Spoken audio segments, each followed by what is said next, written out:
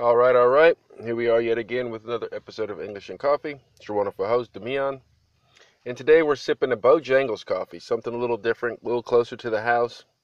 We've got partly cloudy weather. It's nighttime. It's about, I don't know, what is it, 7, 8-ish. A little later in the day. Had a good little rain in the first part of the afternoon. I decided to wait till it subsided. Got my little documentation and things done early morning. Watched some trading videos, did a little research. So now we're out here enjoying the somewhat cool evening with the windows up to record this podcast.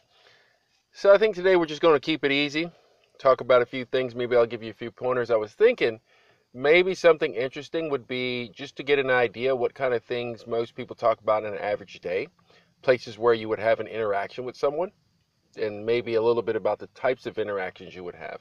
Because I can only speak from a personal experience, but being that I've been living here in the States for over 3 decades, I think I have a pretty good idea what I'm talking about occurs in the day to day for an American here in my part of the world.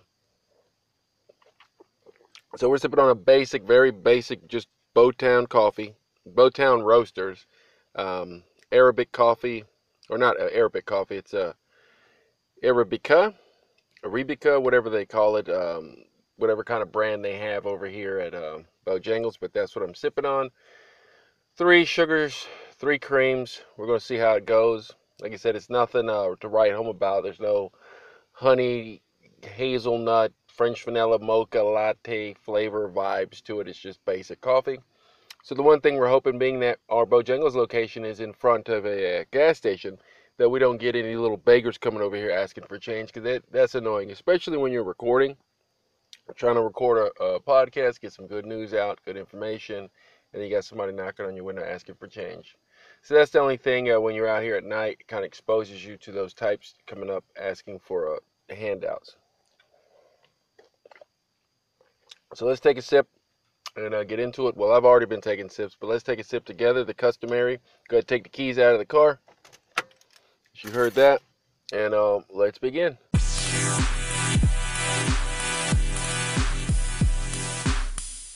All right, so as I said, we're just going to be free balling it out here. It's kind of taking it by the wind as the wind blows. I mean, we got a good wind. I wish I could have these windows down, but like I said, there's people in the vicinity, so we got to keep it safe so none of their potential virus or whatever blows down, and we're all safe in the bubble. My mom's a little under the weather. She has I don't know, something like a little runny nose or something like that. She's been sleeping here more than normal lately, which kind of, disturbs me just a bit, but she says it's normal. Typically around this time of year, she gets the sniffles. She gets sick every once of the year. Not nothing major, but just gets a little down. So we're letting her rest, get herself together. But if it doesn't clear up here after a while, then I'll have to be a little more assertive with her. Go ahead and start pumping some of those OTCs in her. But other than that, let's see. So some of the places that you will have a basic interaction are going to be at your job, right? Going to work might be more intricate depending on the type of job you have. It's going to be at the gas station. This is a common place people may go 2-3 times a week. Fill up your car, fill up your motorcycle, your van, your diesel truck, whatever kind of work you're in. But if you're an independent individual and you don't live in an area that's heavily populated by city buses and transports, and different things like that, then you're going to need a personal vehicle. So a gas station is going to be one of those areas where you're going to have that social interaction. You're going to go in there, you're going to pay the cashier. You may have a problem with the gas pump. You go in, there may be somebody that pulls up next to you, wants to start some small talk, have a little interaction. You might see a cute girl, you might see a cute guy. You might notice somebody's tires low. You might want to give them a little pointer on car care. So that's an opportunity where a lot of those little day-to-day social interactions occur. Also, your grocery stores. I mean, I don't know about you, but I like to eat. People like to cook. Some people don't like to cook, but even those that don't like to cook have to go to a grocery store from time to time. You got to get your milk, your eggs, your bread, the basics, orange juice, sodas, chips, popcorn. Even the microwave foods, for those that don't cook, they're going to go in there and get their prepackaged foods. Either their little TV frozen dinners or their little canned soups. even if they don't cook, they're going to still go there. So everybody goes to the grocery store. What kind of interactions do you have in the grocery store? I mean, pretty much the same as you have in your area, wherever you live. But here in America, the things that you're going to be required to talk about are prices, discounts. You're going to sit there, you're going to talk with the cashiers. When they're ringing up your stuff, they'll normally give you a small talk, how's your day going? You might say, how's your day going? And especially if you build up some kind of familiarity with them, you might have a running dialogue. If you have an issue with the cashier, they don't ring something up right, you may ask to speak with the manager. So you're going to have that interaction. The manager is going to come to you and say, what's the problem? You're going to have to explain your problem clearly, right? You're going to say, well, this was priced at $3, and now you guys are selling it for $6, but the advertisement shows it at $3. So do I get the price at $3, or are you going to try to make me pay $6? More than likely, he'll honor your coupon or advertisement and go ahead and give you the discount. But you're going to need English to be able to facilitate that whole situation. Another situation where a lot of people, especially our older audience here, may have that daily interaction is at the pharmacies. You go in there, you're picking up your Tylenol, your OTCs, your different medications. Maybe you got something, a script from a doctor, something for something a little more serious. Maybe you have leg pain, gastro pain, migraines. Maybe you have some type of infection, you're taking antibiotics.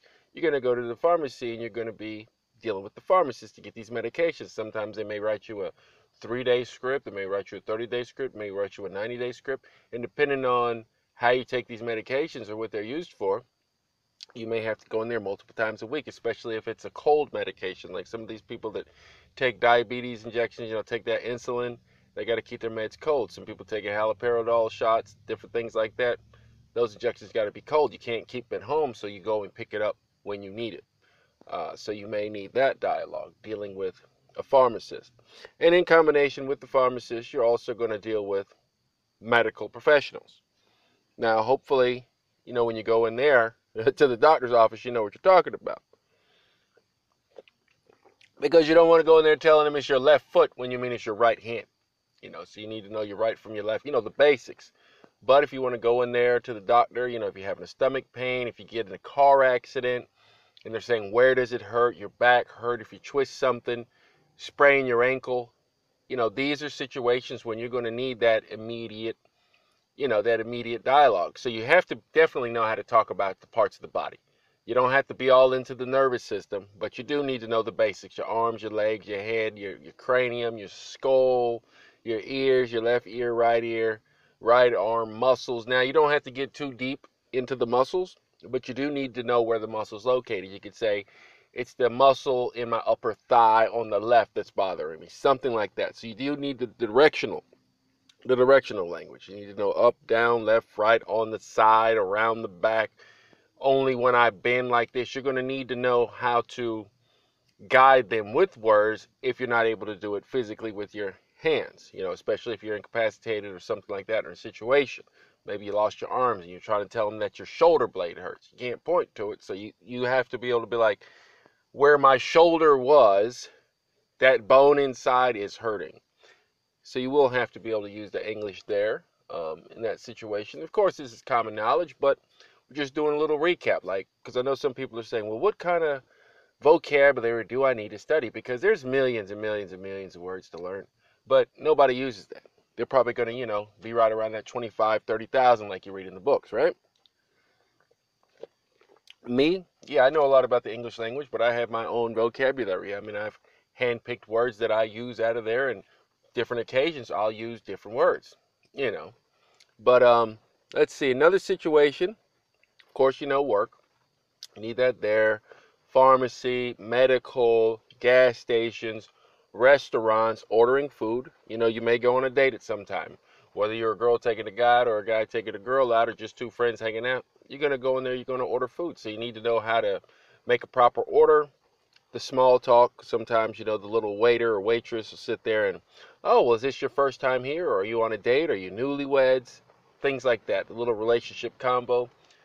Another area in which you will need some social skill in English is definitely in a relationship. If you try to date anybody, especially for my fellas out there, if you're dating a girl, she's going to want to talk to you. She's going to want to tell you about her feelings, express how she feels, and hopefully you would want to reciprocate with that.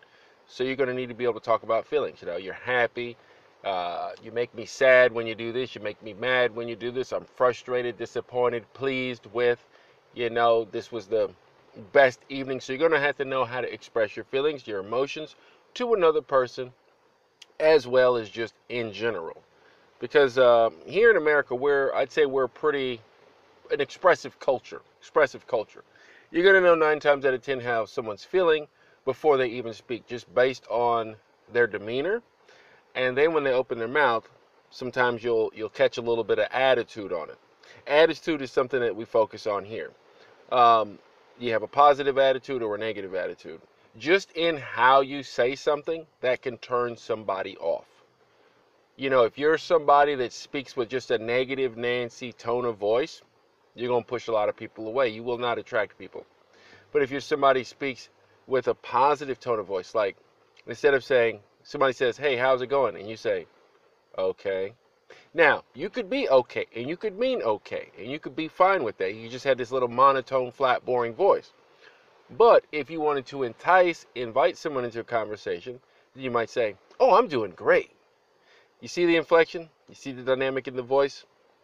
I know some cultures and languages out there, it's pretty flat, pretty steady, not a lot of emotion in it. But in English, motion is good. But too much will scare people away. If you're just like, oh, I'm just doing great, like you're doing cartwheels and stuff, you're going to scare people out. They're going to be like, okay, this guy's weird, or this girl's a little neurotic, getting out of this conversation. But you do want to know when to turn it up, when to turn it down. Now, there are some people here that you will encounter, once you get to the States, on your travels or America or whatever, you'll see where they have this just loud with everything they do. Loud people. We call them loud people. Very annoying. Very annoying. And most of the time when somebody's loud, if they're not deaf, somebody who's like hearing impaired, then they probably come from like an impoverished area. Like a ghetto or streets, or, they're out there like that, where they have to be very aggressive, very, speak with threatening language and things like that. Even though they may not act on it, they're just loud. When they're mad, it's like they're mad on level 10. Not a normal mad where you're just upset, like, oh, Jerry ticked me off today. I'm not going to mess with him. But they're taking it to, oh, I'm going to do. Nobody wants to hear that. Nobody wants to hear that. I mean, in my space, my line of work, I work with a lot of people that have that characteristic, and I try to help them correct that. Do something called CBT, cognitive behavioral therapy. So they come to me to get help with social skills, because sometimes the social skills are what keeps them from getting a job. If you hear a little rain in the back, this is part of that partly cloudy I was talking about. So it might add a nice little ambiance to our little chat here. I think with that, we'll take a break.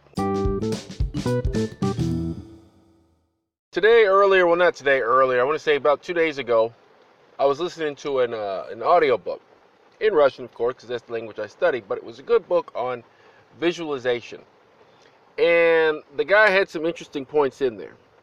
He was talking about, a couple ways to just apply visualization. Now, I know a lot of people talk about visualization. I've even used that term, but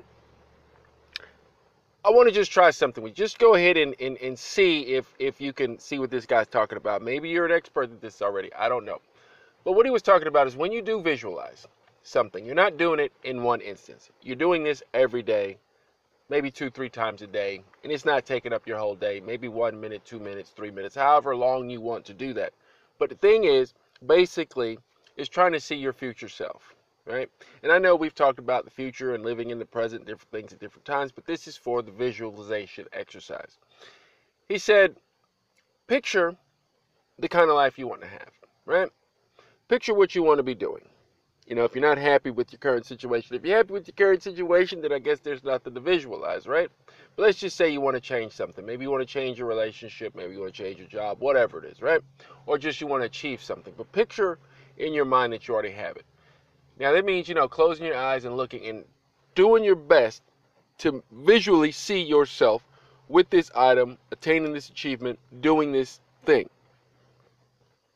Now, try to stay there as long as you can, because what this exercise is supposed to do is supposed to connect your subconscious with your conscious that connects with the real world. Because a lot of times we have fleeting ideas. We have the moment, we have the momentum, we get caught up in something, we're like, yeah, yeah, yeah, and then the next thing you know, the momentum has died, the motivation has died, you're just not as thrilled and enthused. So it's a daily exercise that you got to keep these powerful feelings and emotions that put us in action up to par. So visualization is one of those tools that can help you get there. You may hear people like Oprah or your Tony Robbins and stuff. They talk a lot about using visualization. They sit there and say, well, I pictured myself with $1 million. I pictured myself not having to worry about money, or I pictured myself completing school, pictured myself getting that promotion at the job. You know, they visualize it. They wake up with it. They go to bed, they see it. They, in the middle of the day, they have a break or they're feeling down. They go to this image in their head, because our mind likes to be in harmony with the world that we live in. Because you got to think back. This is a little side topic, but still related. You got to think back to people like that made the Thomas Edisons and the Franklins, and people, just the inventors. Today, modern time, you got Elon Musk. But anybody who's created anything, the car you're sitting in, the TV you're watching, the radio you're listening to, the headset you have on, your phone, your desk, the clothes, somebody thought of it. That's it. Everything you see, pretty much, aside from the trees and the sky and the ground, but if you're in a city, the ground you're walking on is probably concrete, so that's not that's not a God-made, that's something man-made. So somebody thought about all of this stuff. The cup I'm drinking, this blended coffee, somebody has thought about these things, and then they created these things. So when you have so that shows you it's possible. You're sitting in a car that was a thought. You'd be like, well, why do we have so many cars out here on the road? Well, you got that many people thinking of different things to drive. Somebody's had to sit down and draw the concept of these little cars. Even if it's a busted design, somebody sat down and took the time to draw it. Somebody put the headlight over here, the tail light over here, right? These are all things that somebody visualized, thought of, stayed with the idea, but they didn't just keep it in their mind. They took the next step. They wrote it down. They started taking action on it. Maybe they got out a block of wood, started carving it till it became a reality. Then they took it to the next stage. So everything starts from there. An idea, visualization, holding that idea. I know you're like, well, how does that connect with the first part of the conversation? Well, plenty of ways to connect it, but we'll connect it on one and then we'll step out of here. We'll connect it on the point that if you want to be a better speaker in English, possess more knowledge of English, visualize that you have already achieved it in your mind. Close your eyes and picture yourself speaking to that person, having that conversation, watching that movie, enjoying the full scene, explaining it to your friends in English. Picture that. Hold that. Wake up with it. Go to bed with that. When you're feeling low, like, oh, I'm not getting it, go back to your image. Picture it. And what does that do? It gives you motivation to continue in your journey. And also, it just helps preserve your momentum and keep you on task, because it's easy to get distracted. If you're having a low day, all you would need is one person to say, you suck, and then next thing you know, you're just like, okay, freak it, I'm not even going to try playing the guitar anymore. But if you have that image in your mind, that visualization, then eventually you'll get there. So we're not at the bottom of the cup, but it's getting pretty humid in the car. All my windows are fogged up except for one, and that is the one where my coffee is, because it's still hot in my hand. But I hope you all are safe out there. Remember, this little pandemic thing is not over just yet. Wear your mask. I don't care if you got the vaccine or not. Wear your mask. It's still out there. People are still getting sick. So I hope everybody's safe, and I'll see you in the next one.